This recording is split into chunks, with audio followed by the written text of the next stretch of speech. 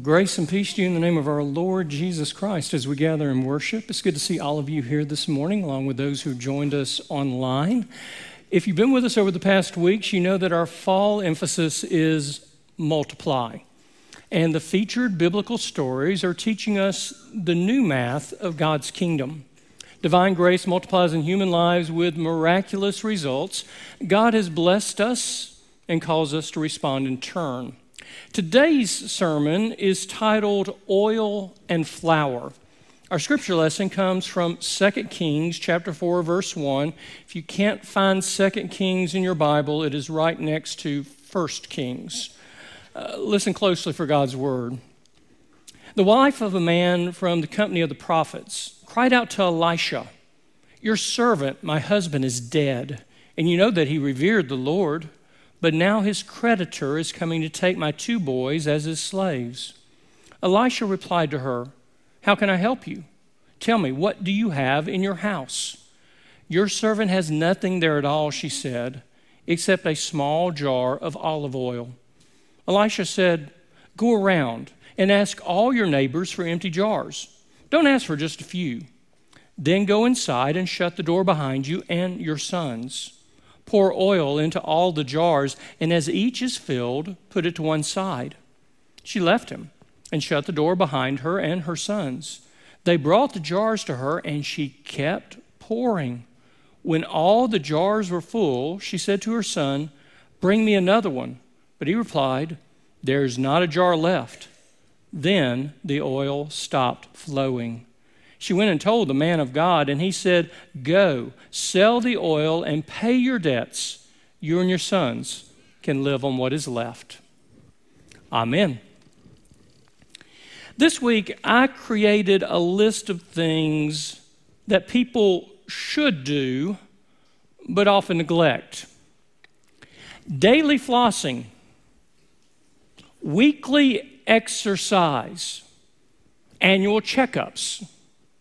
We really should balance all of our bank accounts monthly, change out our furnace filter quarterly, and as we're anticipating daylight savings time ending next week, change your smoke detector batteries semi-annually.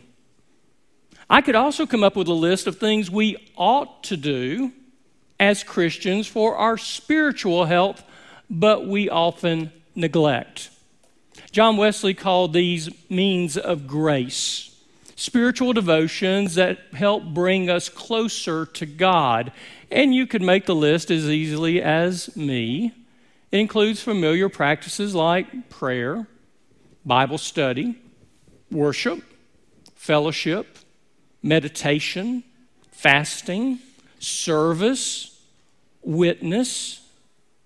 It is a strange quirk of fallen human beings. We don't do the things that are good for us, and the very things that are bad for us we embrace. The Apostle Paul addressed this proclivity when he said, "For I do not do the good I want to do, but the very bad I do not want to do, I keep on doing."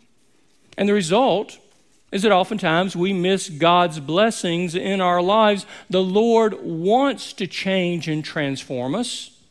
It turns out all we have to do is ask. Several years ago, I preached a series of sermons on the acronym ACTS, A-C-T-S, which stands for Adoration, Confession, Thanksgiving, and Supplication. And over the years, I've found it to be an amazing model both for personal devotion and prayer, as well as for corporate worship. The A in ACTS is for adoration. We praise God for who God is. We've gathered here in this space, and we have praised God through silence, prayer, songs, liturgy, and more. The C in ACTS is confession. When we come into God's holy presence, our own sinfulness is all too evident, and the Holy Spirit calls us, convicts us, and forgives us. We claim that wonderful verse in 1 John chapter 1, verse 9, if we confess our sins, God is faithful and just and forgives us of our sins and cleanses us from all unrighteousness. The T in Acts is thanksgiving, that we're called to cultivate an attitude of gratitude that has three movements: recognizing the gifts, recognizing the giver, and giving thanks. Colossians says we should be overflowing with thanksgiving. Like a sponge that is saturated with anything in this world touches us, thanksgiving naturally comes out. Then the S in Acts is supplication. And synonyms for supplication include plea, petition, prayer, request, entreaty. It means we bring all the stuff of life to God in our personal prayers and in our congregational worship. Paul wrote these amazing words in Philippians: do not be anxious about anything, but in everything, by prayer and petition, with thanksgiving, present your request to God. And we naturally understand that supplication is an integral part of our personal prayer life. So much of what we pray is coming to God asking for something for ourselves or for others. And it's also important in our congregational prayer life. Just a few moments ago, Reverend Jeff in the pastoral prayer lifted up a variety of needs and concerns within our congregation. Supplication recognizes that there is a basic givenness to life, that everything we have received, and the theological term for that is grace. Grace is unmerited, it is undeserved, it's not something we have earned, but God gives it to us out of God's bountiful nature, mercy, and love. The Bible oftentimes portrays God as our heavenly Father who wants to richly bless his children. But James tells us we do not receive because we don't ask. If you've ever been involved in a fundraising campaign in a church, a school, another nonprofit, those who are professionals in the field will talk about the importance of the ask.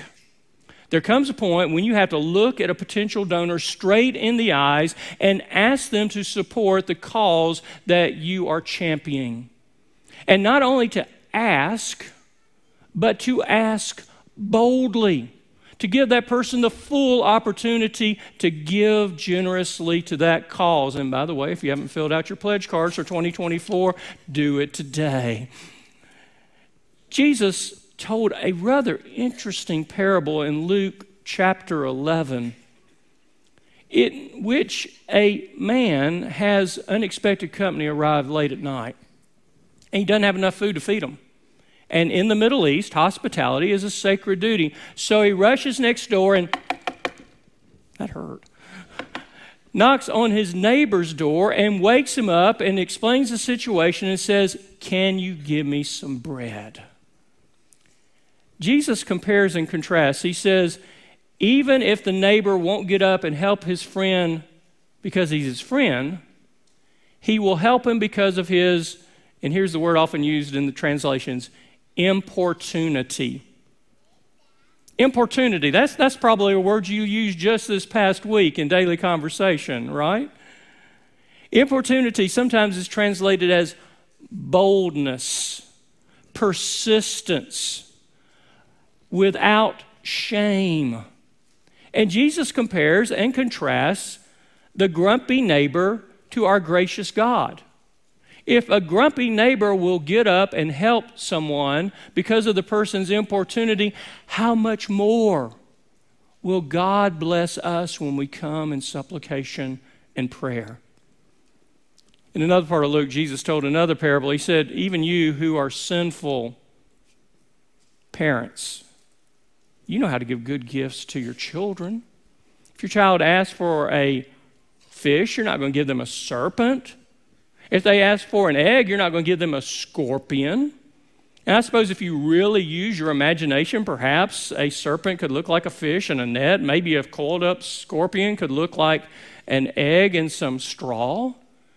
He said, if you as parents know how to give good gifts to your children, how much more does God want to give good gifts to us? When we come before God, we don't come to God who is indifferent to our needs, who measures out grace by a thimbleful. We serve a prodigal God with the riches of creation who wants to pour them into our lives. Romans says, he who did not spare his own son, but gave him up for us all, how much more along with him will he graciously give to us in all things? You see, a supplication, first and foremost, is about God's nature.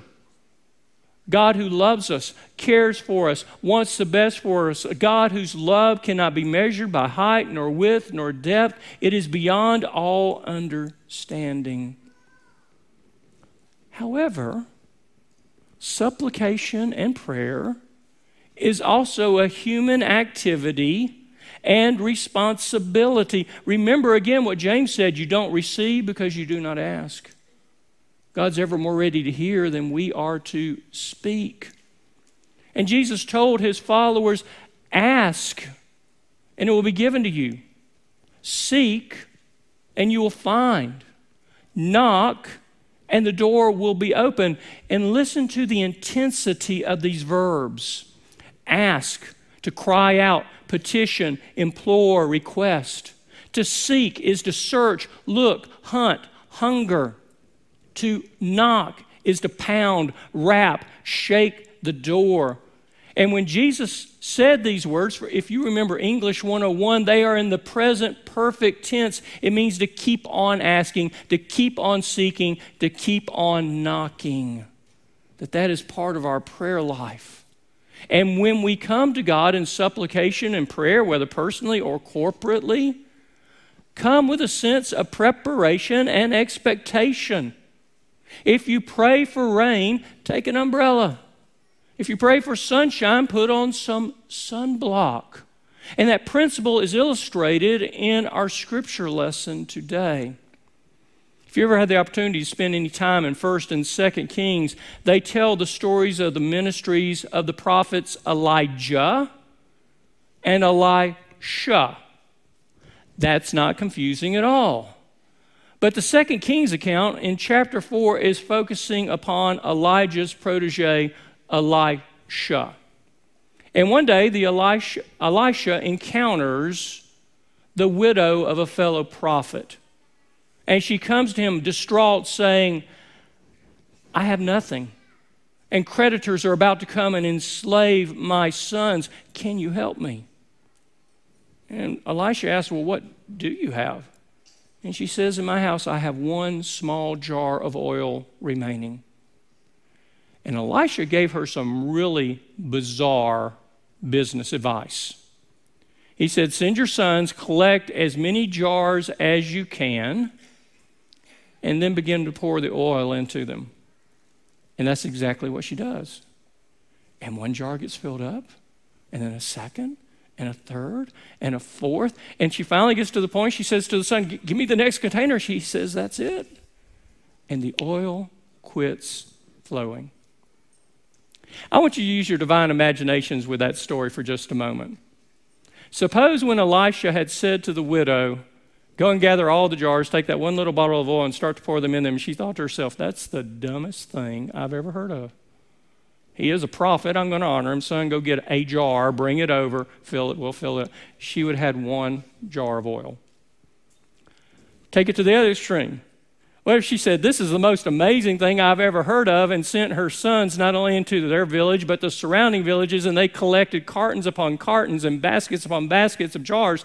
You got to believe in the context of the story, the oil would have kept on flowing until the final one was full. Now hear this caveat clearly. God is God. And God can do things in our life even when we're obstinate and stubborn and running away.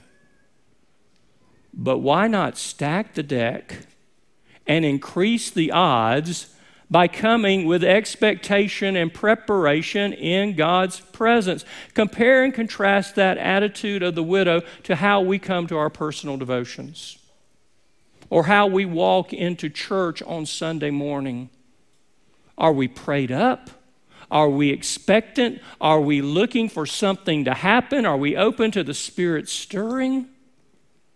Because when we are, God is waiting to act and to respond in our lives. Now, I will also remind you, when we come to God in prayer, we pray with that pesky little phrase that all of us uttered today in the Lord's Prayer. Your will be done. If I'm being real honest with you this morning, and most times I try to be in sermons, I don't always like praying that. I want my will to be done. Or when I come to God and say, your will be done, then I go on and say, and God, let me tell you what that probably ought to be and how you ought to do it and the timing in which it ought to be done. And I have to step back and remember God loves me beyond all imagination. God holds my life and the lives of others in His hands. And the act of prayer is an act of trust, of trusting all of those things to God. I'm also asked oftentimes as a pastor, and other pastors hear the same question, why didn't God answer my prayer? That's a tough one. Whether you're answering it for a 5-year-old or a 50-year-old or a 90-year-old. And my response, standard response, that sounds simple to the point of being simplistic is, God does answer our prayers. It's just not always in the way we expect or want. Sometimes God says yes. Sometimes God says no. And sometimes God says wait. I've also noticed, looking back on my own spiritual life, that I'm so busy praying for the next thing that I don't even notice how God has acted in and through my prayers. I don't even say thank you, because I'm on to the next thing that I want. And a more mature understanding of prayer recognizes that yes, prayer changes things, but first and last, prayer changes the prayer. And abiding in God's presence and bringing the stuff of life before the Lord is a transformative act in and of itself. I've shared with some of you before that I've become more and more sensitized over the years that when we gather and worship and we encounter one another, we really operate on a superficial level.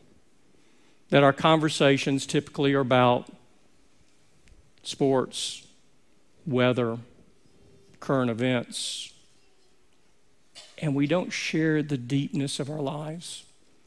And I'll ask, how are you doing? I'm fine. How are you doing? I'm fine. And we go along, and every person here, every one of us, lives in a fallen world. And we are broken. And we are hurting. And we have needs for ourselves and needs for those we love. And we're called to share those with one another and to present them before God with importunity, to ask and to seek and to knock. If you haven't memorized the passage, I encourage you to scribe upon your heart and upon your soul the words of Philippians 4, 6, and 7. It's a passage that when I awake in the middle of the night, oftentimes I recite word by word.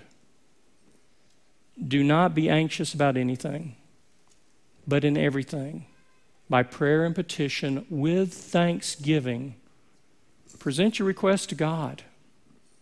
And the peace of God, which transcends all understanding, will guard your heart and your mind in Christ Jesus. Let us pray.